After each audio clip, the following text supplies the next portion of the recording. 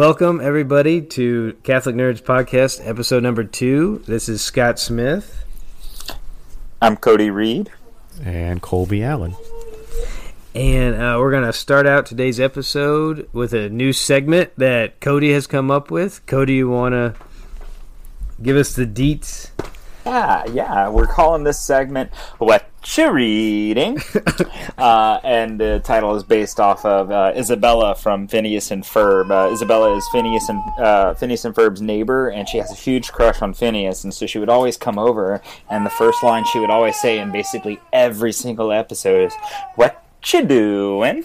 So that's where that came from. And so basically the segment is for us to talk about some of the things that we are reading right now. Some of the things for enjoyment, for education, for theological advancement, for whatever purpose we're reading them for. But to share some of the things that we are taking into ourselves and allowing to help form us through our exploration of the written word. Awesome. So who wants to go first? Cody, you wanna start it out? Yeah, sure. I'm sure y'all probably hear the crying in the background, and I apologize for that. Little There ones, was wailing and gnashing of teeth. Exactly. That's what happens. Man, wailing and gnashing of teeth.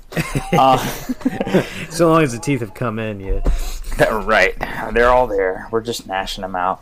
Well, the first thing that I'm working on a few different things right now, mostly, comics, because, I'm just that kind of nerd.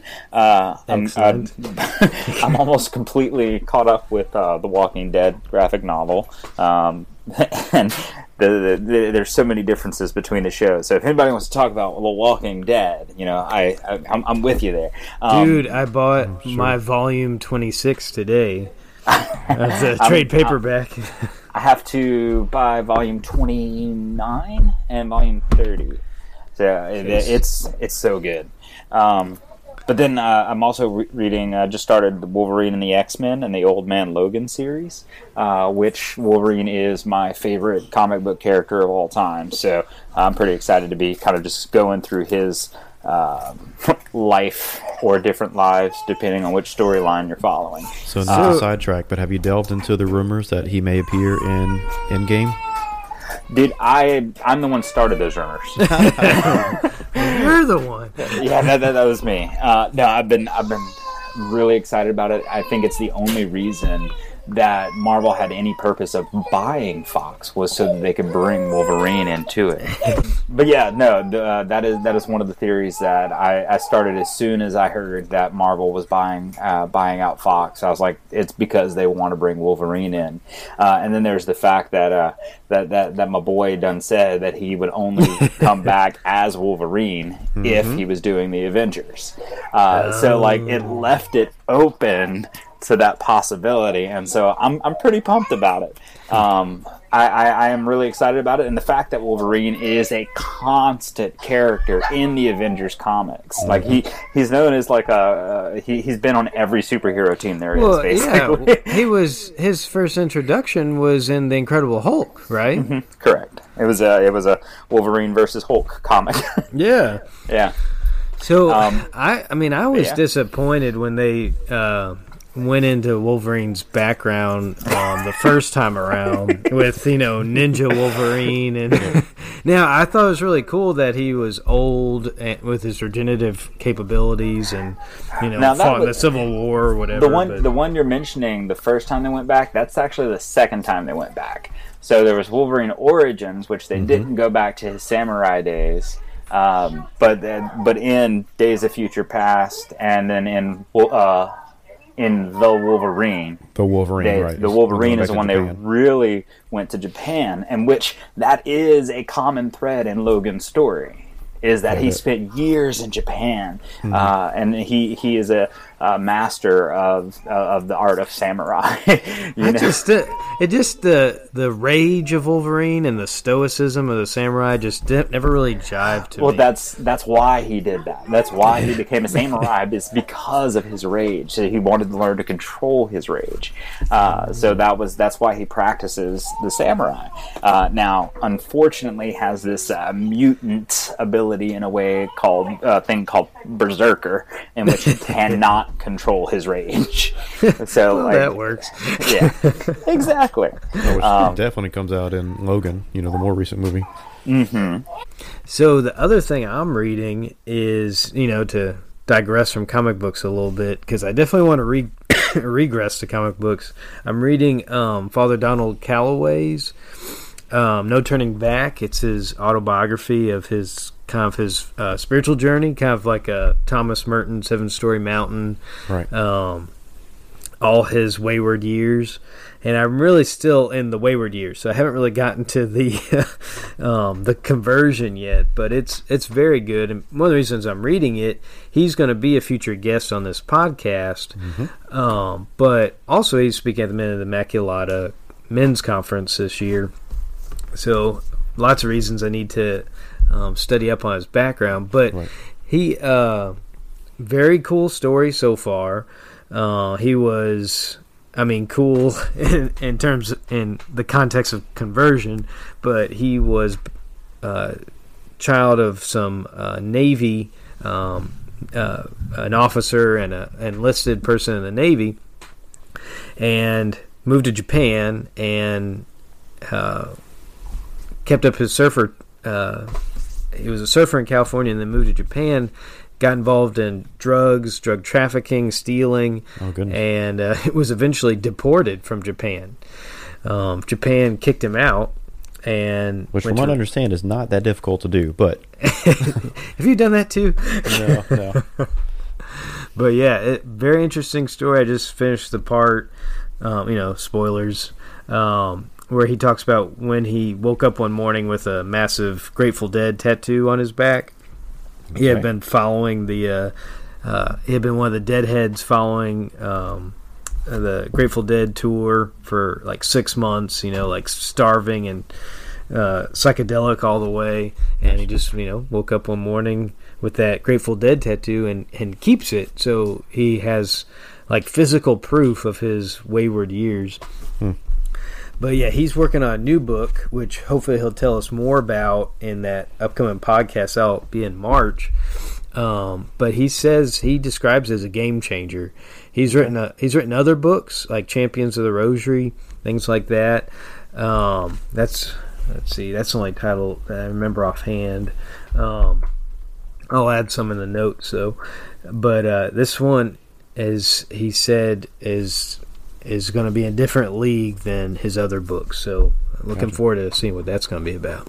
You have a general idea what it's about or no? He said in his email that he kind of sent out to his followers, lastly, please pray for me as I work on a very special project. I can't give the details yet, but when it is finished, it's going to be a game changer. Seriously, I am not kidding. I've been working on it for a year now, and it'll take another year until it's available. Available January 1st, 2020.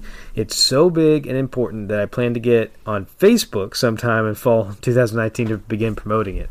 I ditched Facebook 3 years ago because I wanted to focus on my prayer life. And now I believe Jesus and Mary want me to get back on Facebook, good Lord, in order to get people ready for what I'm working on. Yeah. Yeah. It is going to be a mega weapon for Catholicism. And he said in the email to me, he said it's going to rock souls. Rock souls. Yeah. Wow. So that sounds promising. Yeah. So, I guess we'll wait till Cody gets back to finish talking about comics and stuff. But what you reading, Colby? So I usually have 2 different books that I'm going through at once. My current trend is I use Audible a lot. Yes. So I'm sitting at a desk for 6 to 8 hours a day, and also commuting for a little over an hour a day. So it's not that difficult to go through several books within a month. anyways, always try to do a fiction and then some type of enrichment reading. The fiction series I go through several times. An author named R.A. Salvatore. Mm-hmm. You ever heard of him? Yeah, I had a book by him about it's like the 1,000 Orcs or something like that. Yeah, so he's a pretty prominent fantasy writer. Very deep into the D&D realm. His series of books falls within what's called the Forgotten Realms. That's the Forgotten Realms of D&D? Uh-huh. Gotcha. So I want to say it's like him and 2 or 3 other core authors that write within a series. His main characters, specifically one, is a dark elf, and then he kind of follows his adventures. So he's a dark elf who lives, in the depths of the planet. Comes out, and of course their race is known to be evil, and they're very hated. But he develops a reputation for being good, and it's all about his struggles trying to make friends on the surface, and then also going back to his hometown to face some of the crap that he dealt with. But anyways, R.A. Salvatore is a fantastic writer, and so very easy to get into. I remember the very first time I got one of his books. How many has he written? Oh, shoot. I want to say 12. Okay. And I have maybe half of what he's written. So he's got, I want to say, a little over 24 books published. Okay. It's kind of like a Robert Jordan or George R.R. Martin kind of. Yeah. So, I mean, he sold quite a number of printed books, and just recently, within the last couple of years, has an exclusive with Audible for some of his series. And his Audible publications some of them have over like 10,000 reviews. Good Lord. Yeah, so he's very, very well-known author. And I interrupted you. You were saying the first time you picked one of his books up? Oh, yeah. So went to a used bookstore, found one of his books for like 50 cents off of the bookshelf. And for the first time in my life, I read a fiction book in like less than 3 days. Yeah. So, needless to say, he is my favorite fiction author. First cut is the deepest. It is, and it's stuck pretty well. So the one I'm reading now is called Legacy, and it's about Drizzt, who is it a new release? No, actually, and even still, he started writing in the 80s. Oh, wow. Yeah, so he's been writing the same series for, I want to say, a little over 30 years. Wow. Because he just released the latest one August or October of this past year. So some Catholics listening might be, you mentioned Dungeons and Dragons might be like, terrible. Right. What would you say about that? Sure. So it's definitely not. It's kind of hard to say this. It's not on par with The Lord of the Rings or the Chronicles of Narnia when it comes to Christian themed fantasy or fiction. Yeah. However, I definitely will propose that following these few core key characters, he does focus on virtues. He focuses on what is good, and he kind of highlights, because part of the theme in his books also, at the beginning of most of the sections, is a personal journal from Drizzt. And so like the opening of the chapters is his journal as he writes about his inner conflict. He writes about the ways that he rejects his own people's evil, and how he's trying to find good and develop these friendships that help him become a better person. So even if it's not explicitly Christian, it does focus on virtues and good themes. We're going to have a special episode like just on Lord of the Rings or just on... I mean, I've written... For my blog, I wrote like 10 different posts on all the Catholic symbolism, the Eucharistic symbolism, and then there's not as much in Lord of the Rings that's explicit, and I think Tolkien's even rejected some of the attempts to allegorize his work, but if you go into the Silmarillion, it's like in your face. Right. So we'll have to talk about maybe just a special episode on the Silmarillion or If you can get past the first 2 or 3 chapters of Silmarillion. Well, yeah, you gotta contextualize yourself a little bit. Right. Yeah, confession, I have not read all of Lord of the Rings, mainly because I got too bored by the time I was in the second book. And the podcast goes dead. Yeah. Well, okay, so I had to read through the I had to force myself to read all the way through the first one. And then I was like, okay, maybe in the second one it'll get a little more exciting.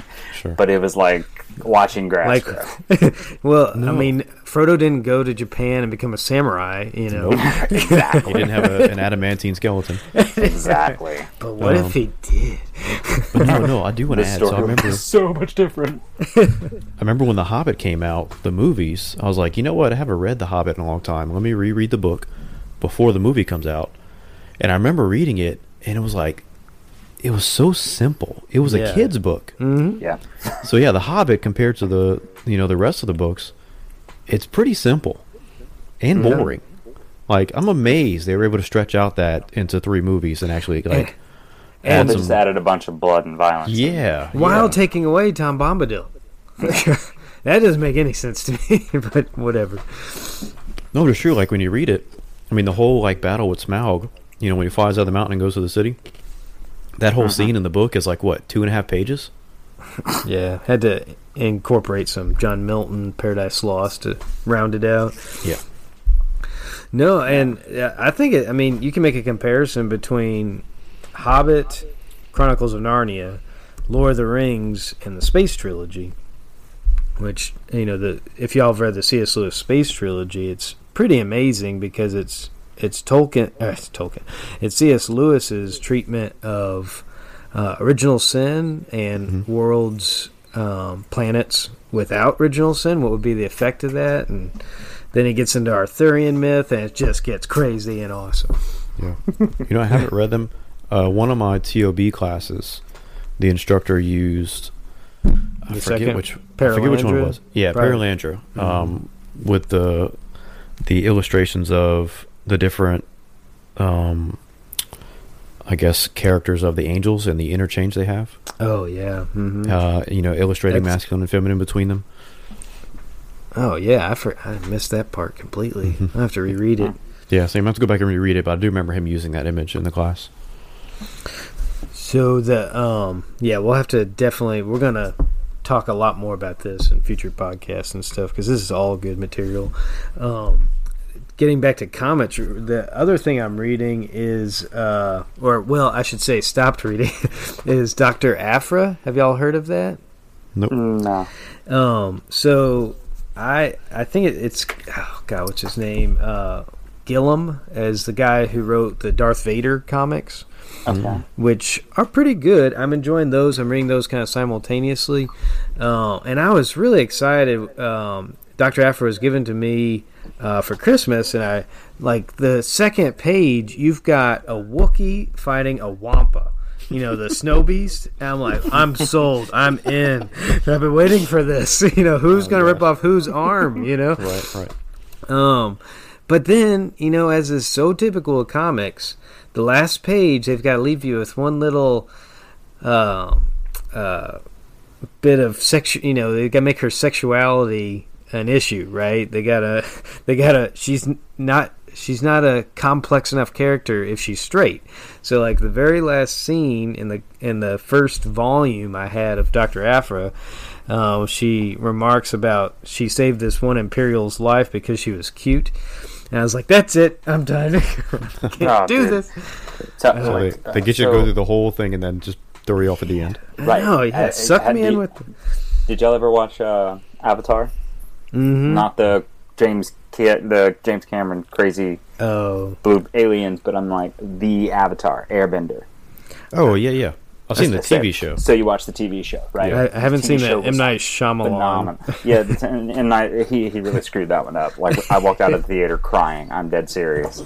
We were so excited. We went to the midnight show, and I walked out kind of tearing up because of how bad it was. Okay, but because it has so much potential, because the show is so good. It sucked me in, and I was trapped. Okay, so I watched all of Avatar. It was so good, so amazing, and then it came out with The Legend of Korra. okay, who is the next Avatar, right? And it's really, really good. And in the very last episode, it is revealed in quotations, that she is in love with another woman in the show. And it's like, wait, where did that come from? What was that? And you're just like, how can you, like, seriously? Yeah. Seriously? It's like J.K. Rowling saying that Dumbledore is gay. Like, you can't go back and then say, "Oh yeah, I always thought that," and make it true. Yeah, retcon it. You can't escape it now. Like, it's so norm for people to just throw those things out there with the expectation that you can't say anything contra. Because like even now, Valerie and I are encountering like going to these different websites or resources for marriage prep.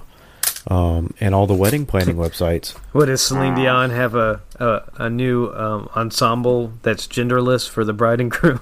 I don't know. Like the website The Knot, for instance, right? Oh, yeah. So like you log into The Knot, you set up your page, and as you're going through the themes... That's like a place to register for gifts or something? Yeah, it's like a place generic... to register your wedding. Yeah, you register your wedding. Set up a page. Put some details. You can take RSVPs. Like a lot of vendors actually advertise through The Knot, so there's a lot of, you can go on The Knot and you can go through a bunch of different vendors for different things. Continue your story. No, but like we're going through the themes to pick a theme for the website design, and at least a third of them are same-sex relationships. Just straight up on the main page of the website as you're looking at them. Like you just can't even get away from it. That's just messed up. Now, not that isn't a fascinating topic, but a little derailing. But I haven't talked to anybody about this because no one else is interested, and y'all may not be either. But the M. Night Shyamalan trilogy, have y'all been hearing about this? That Unbreakable, and then massive spoiler alert: the movie Split. Oh, the new one coming out.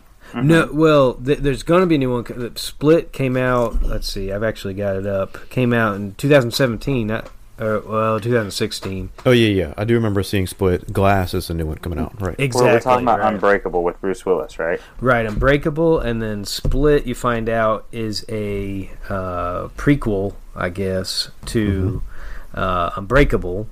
And then Glass is about to come out, which brings together... Glass, the Bruce, and the Samuel L. Jackson Glass character. Samuel L. Jackson, yeah. The Bruce Willis character, and then the James McAvoy. What's he, like the Beast or something? The Beast. Yeah. So he's Professor X, guys. Come on. Oh, so many worlds combining. Speaking of, I saw the trailer for the new Dark Phoenix movie too. So. Oh yeah. Oh, yes. I've been meaning to buy the first appearance of the Dark Phoenix comic book, but I haven't gotten around to it. It's probably too late now. Yeah. No, well, probably not, dude. You can probably find it. The way that I read the first 40 years of X-Men comics, okay? And the way that I did that was I have all digital versions. Oh, so like the Comixology? No physical copy. Yeah, Comixology. I love Comixology. It's phenomenal. And now I'm going to the library and pulling different comics off the shelves there. But the way that I read the X-Men is they actually had for sale on, I think it was Amazon, one year, the first 40 years of X-Men comics, and that was my Christmas present one year. Nice. I was like, that's what I want, Ma. And she was like, okay. And so, boom. And I had the first 40 years of X-Men, and I was just like, oh my gosh, this is so good. That takes you to like 2000, huh? I think so. Because it started in like mid-60s, right? I want to say it was the mid-60s. Yeah. I'm not sure right now. Uh-oh. But yeah, that's cool. Yeah, I have the trade paperbacks for a lot of those, but yeah, I've been kind of slow to do the digital. I guess I'm old-fashioned or something. But yeah, another one that I'm reading right now is actually I mentioned Thanos, right? The storylines for Thanos.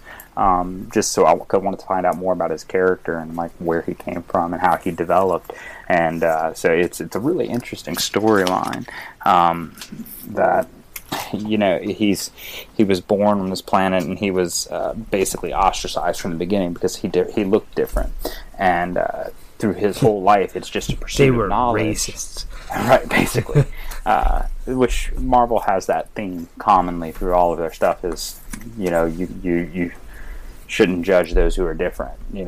That's most of like Marvel the comics. mutants, yeah, right. But basically, Thanos is on this inevitable search of knowledge, wanting to know the truth, wanting to know existence. But at the same time, he meets this girl very early in his life who he's always trying to impress. And it turns out that this girl is Mistress Death. Dun dun dun. I don't know if you know this, but Death is represented by a woman in all of it. Like throughout the whole Marvel universe, Death is a woman, and she always goes to. There's a couple of characters that she goes to, and Thanos is one of them, and so is Deadpool. Oh yeah, is that Thanos' wife or something? He calls her his mistress, or the mother of his children. He calls her his mistress. So he's not married to her, but he says my mistress, Death. And basically, in Thanos' sole purpose. In basically all of his travels is to please his mistress Death. Yeah. Let's see. Is it Captain Marvel? See, because it's interesting because in DC, it's your typical Grim Reaper. Right. And she actually looks like the Grim Reaper, except to Thanos and Deadpool. Okay. Well, actually, she prefers to appear as the Grim Reaper to Deadpool because Deadpool prefers it that way for some reason. I don't know. But then to Thanos, she appears as a woman, like with skin and all. But to Deadpool and to all others, she has no skin. Yeah. Gross. What I'm thinking about as you're talking, so we were just mentioning Captain Marvel, or actually Marvel. Captain Marvel,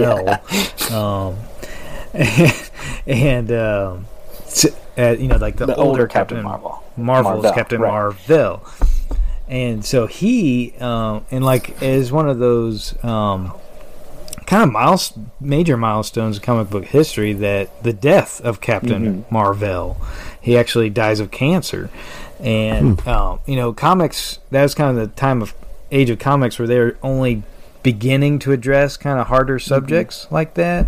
Like Green Arrow finds his sidekick like shooting heroin or something on the cover, and they were really starting to address some of these things. And so Captain Marvel dying of cancer, it makes me the cover you've got. It's kind of crazy. It's the Grim Reaper holding Captain Marvel in his arms, but if you look at it and just Google the death of Captain Marvel cancer, like cover image of the comic book, it's the Pietà.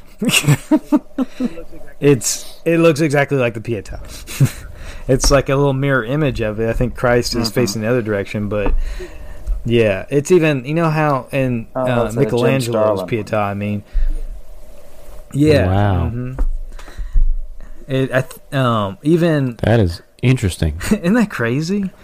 Yes. It's just kind of weird.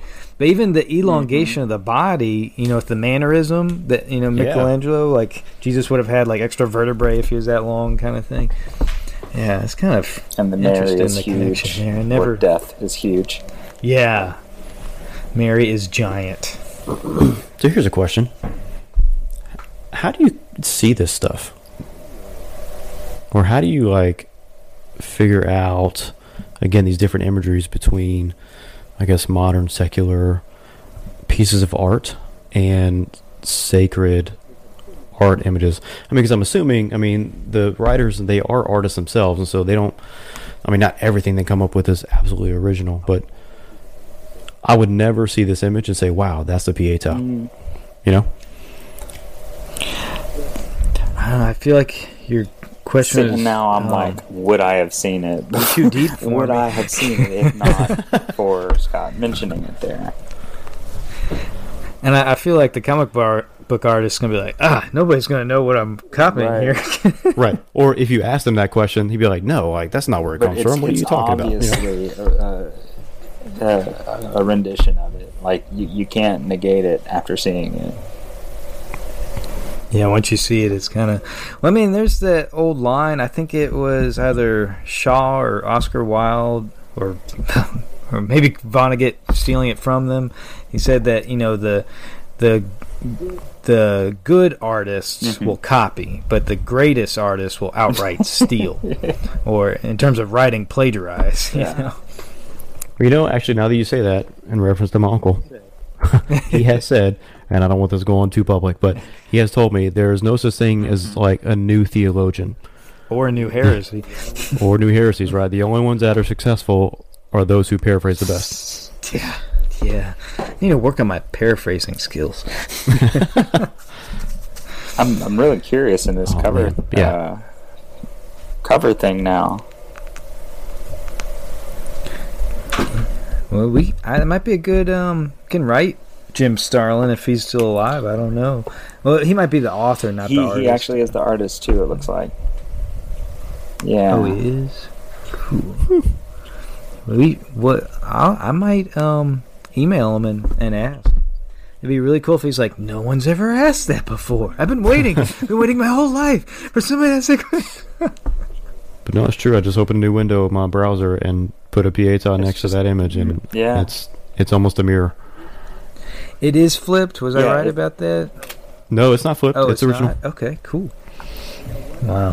One thing I'm sad to say about the Pietà, because a little backstory, I went to public school almost the whole way, and in high school, the only time religion was ever really discussed was in AP European history, and I had this amazing European history teacher, and she actually cried when she was describing the Pietà, which, wow. In a public school, you're like, that's never going to happen, especially today.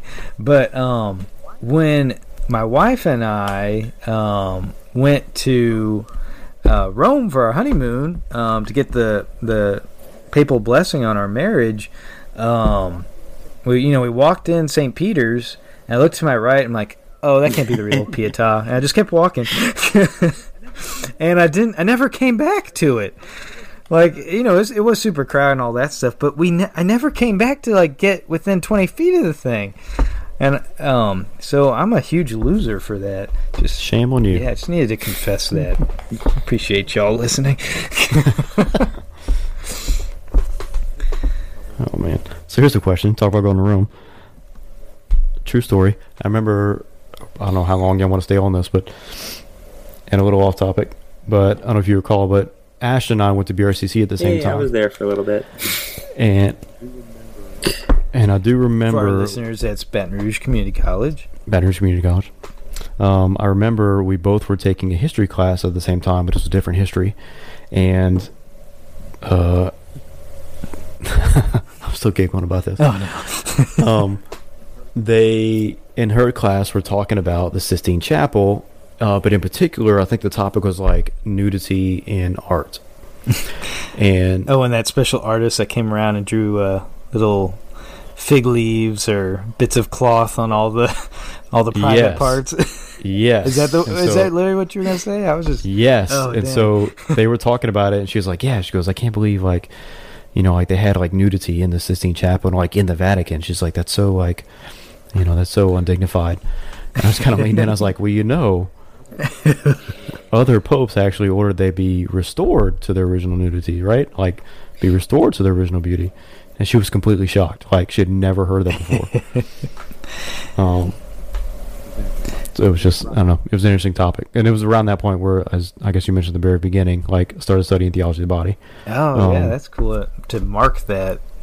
Yeah, but it's just interesting to see, in a history class, and her, I don't want to call it naivety, but, the fact of nudity being within a church or within, sacred art was it was a no-no.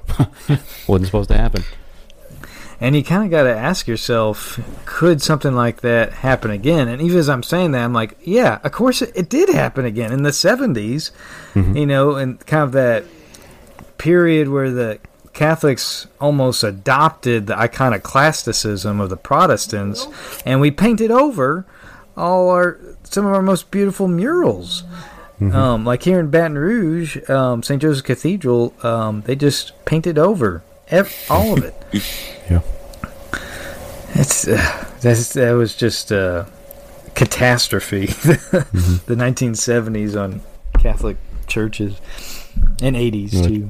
It truly was disheartening. Have you ever seen it was a book that came out?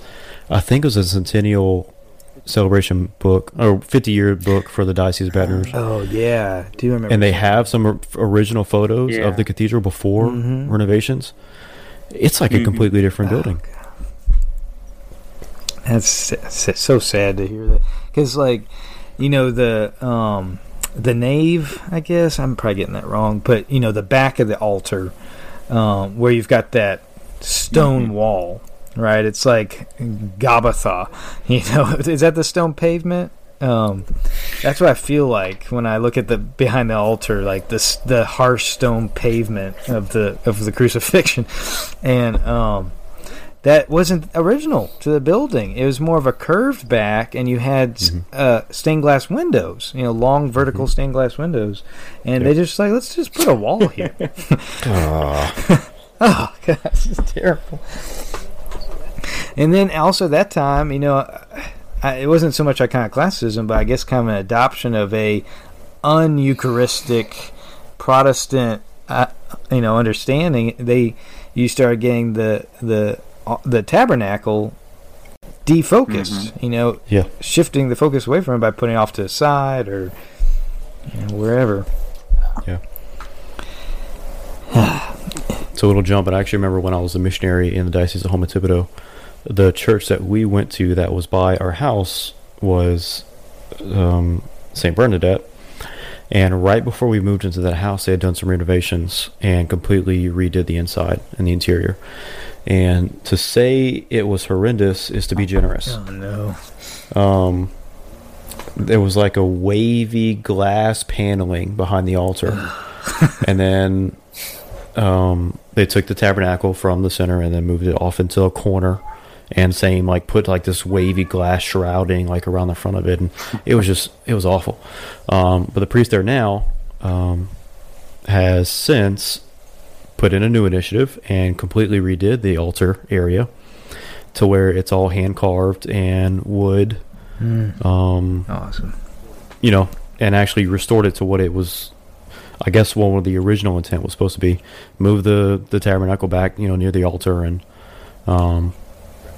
it's drastically different. But again, it's weird to imagine that, for people to want to go to church to be in a sacred space, yet vote and, have this, push to change something from what is not originally sacred.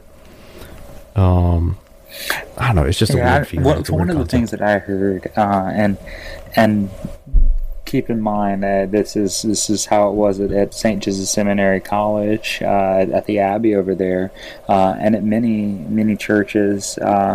In that's Covington, right? Or technically in St. Benedict is actually in its own little city. The right. But one of the main arguments for moving the tabernacle to one side of the altar or one side of the church is to give people better access to the tabernacle, bringing Christ closer to the people. Now, I'm not saying that I agree with it. Or at least half the people, right? It's for people to go in outside of Mass and spend some time with Christ. And this was before a bunch of churches had these perpetual adoration chapels, but they kept the church doors open. And so instead of having them go up on the altar in the sanctuary area, they would move Jesus over to the side, allowing them. That's why you always see kneelers right there, giving them some time to spend with Christ in the tabernacle. But with the development and the implementation of perpetual adoration chapels, there's really no need for it anymore. That's interesting. That perspective makes me feel a little bit better. Yeah, for me, it's just the church is a recapitulation of the temple, is a recapitulation of the tabernacle of Moses, is a recapitulation of what Moses saw on top of Mount Sinai, and the Moses' tabernacle had the Ark of the Covenant, at the very center, that you would process in from the east gate, straight into the Ark of the Covenant, and of course, based on that, the altar was kind of to the side, so that kind of cuts both ways, I guess. Okay, so I got another. That's a whole conversation topic too.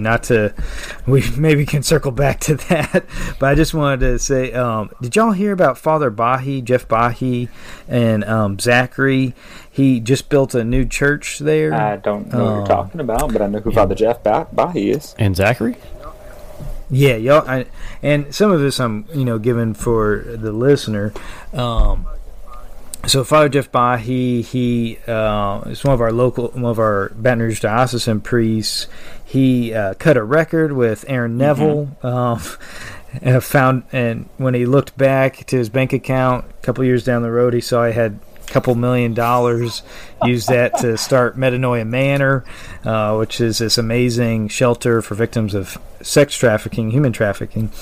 But so he recently built a new church in Zachary, Louisiana, and he was able to get the altarpiece, the pews, the cabinetry for the sacristy, all that original woodwork he bought from a church, I think it was a decommissioned church in upstate New York. And in that purchase, which I think he spent maybe $40,000 all that, which to get the cheap stuff in, it would be more expensive than that, much less hand wrought woodwork, right? Which is just priceless these days. But with that price also came the stained glass of that church up in upstate New York. And right as they were about to start taking that down to send it down to Louisiana, package it and send it down, the Historical Society, let's say Rochester or Buffalo, prevented the stained glass from being taken from the building because the exterior of the building had historical significance, and the stained glass was part of the exterior, so they stopped the sale. Well, dang. Yeah, well, then come to find out that the new tenant in the church, it became a mosque. And the imam or whatever leader of the congregation put black cloth over all the stained glass windows because they didn't want that. They didn't want that to be seen in their mosque. So, I mean, this is the terrible irony of all that. But he did get a really good deal on the woodwork. Yeah. And I don't say that's common now, but also St. Pius Parish here in Lafayette Diocese recently had a similar, arrangement. A number of the items around the church, they have different statues of the apostles, and also the baldacchino and the altar section, I believe, were all recovered from a decommissioned church. That's awesome. Oh, cool. Yeah. And so, the majority of the building itself is a little more modern. However, a lot of the main articles within the church are recovered from another, and they're very good placings in there. That would be kind of neat to kind of build a home from things from a decommissioned church.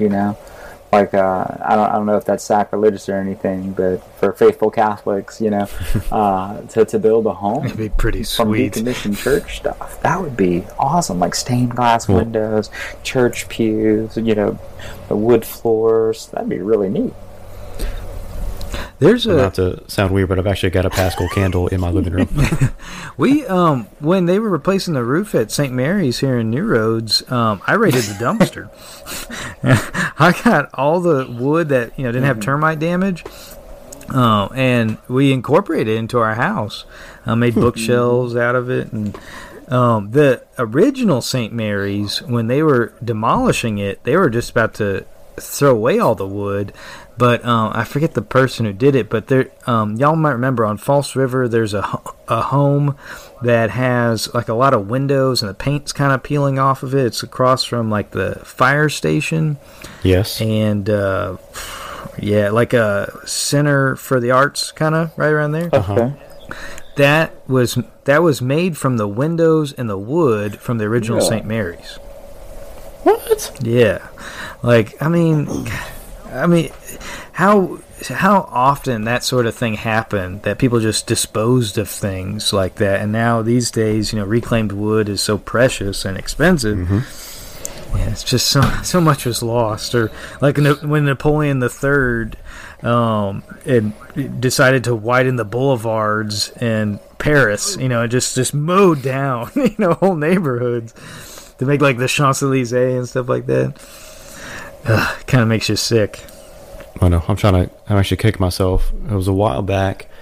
So here, right next to in the Diocese of Lafayette, there's the diocesan office. Right next to that is a school, St. John Paul the Great, which used to be a monastery. I can't remember exactly which order it was. So the cathedral? That's the one with that. The live oak, the really old live oak next to it? Yes, okay. Yes. The cathedral does have the live oak that's like over 400 years old. Wow. But not there. So actually, the diocesan office is off of Carmel Drive, which is a little ways out of town. But next to that, it was an old monastery that's now a private school. Oh, you said JP2 Institute, right? John Paul the Great. John Paul the Great. Okay, yeah, gotcha. Yeah, it's a school, which used to be a monastery / home for a religious order. I can't remember which order it was. Wow. But anyways, on the grounds, all of the buildings there are 100 plus years old. Well, the principal and the headmaster at the time, they were trying. It was Peter Fletcher. They were demolishing a old house and barn. Huh. And so it was myself and one other friend and like a couple other people. They told us like, look, if you want to salvage any of this wood, awesome. We'll give you a couple of days to come in and take whatever you want. After that, we're demolishing it. And so I remember going and help my friend, and we recovered like some beautiful long, I'm talking like 14, 15 foot cypress planks. And they're probably hand hewn, hand planed. Oh yeah. Mm-hmm. Oh yeah. So beautiful, beautiful wood. And I remember helping him harvest a ton of stuff, but I didn't keep much for myself. And now I'm like, man, I should have kept a couple things. Yeah. Yeah. Oh, good. Not just the fact to say like, this is from, this historical building, but I mean, these things again, like can tell how many people have either been in that home or have used that barn, or even the religious brothers, that were part of that property that used those buildings. So much history and memories that are probably there that are tied to that wood.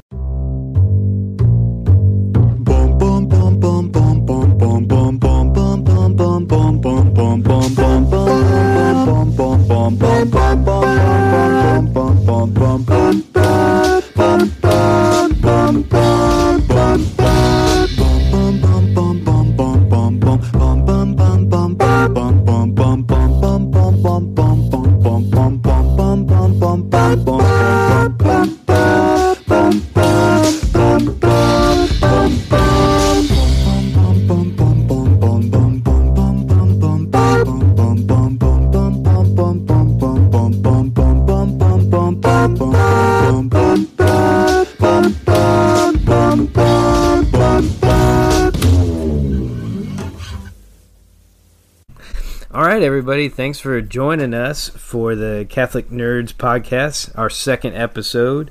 Next time, join us. We'll be talking about the Holy Moment, a concept that helping us grow in our holiness.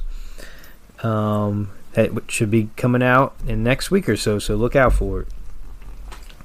And thank you for listening to the Catholic Nerds talk about some nerdy stuff, and we'll join you next time.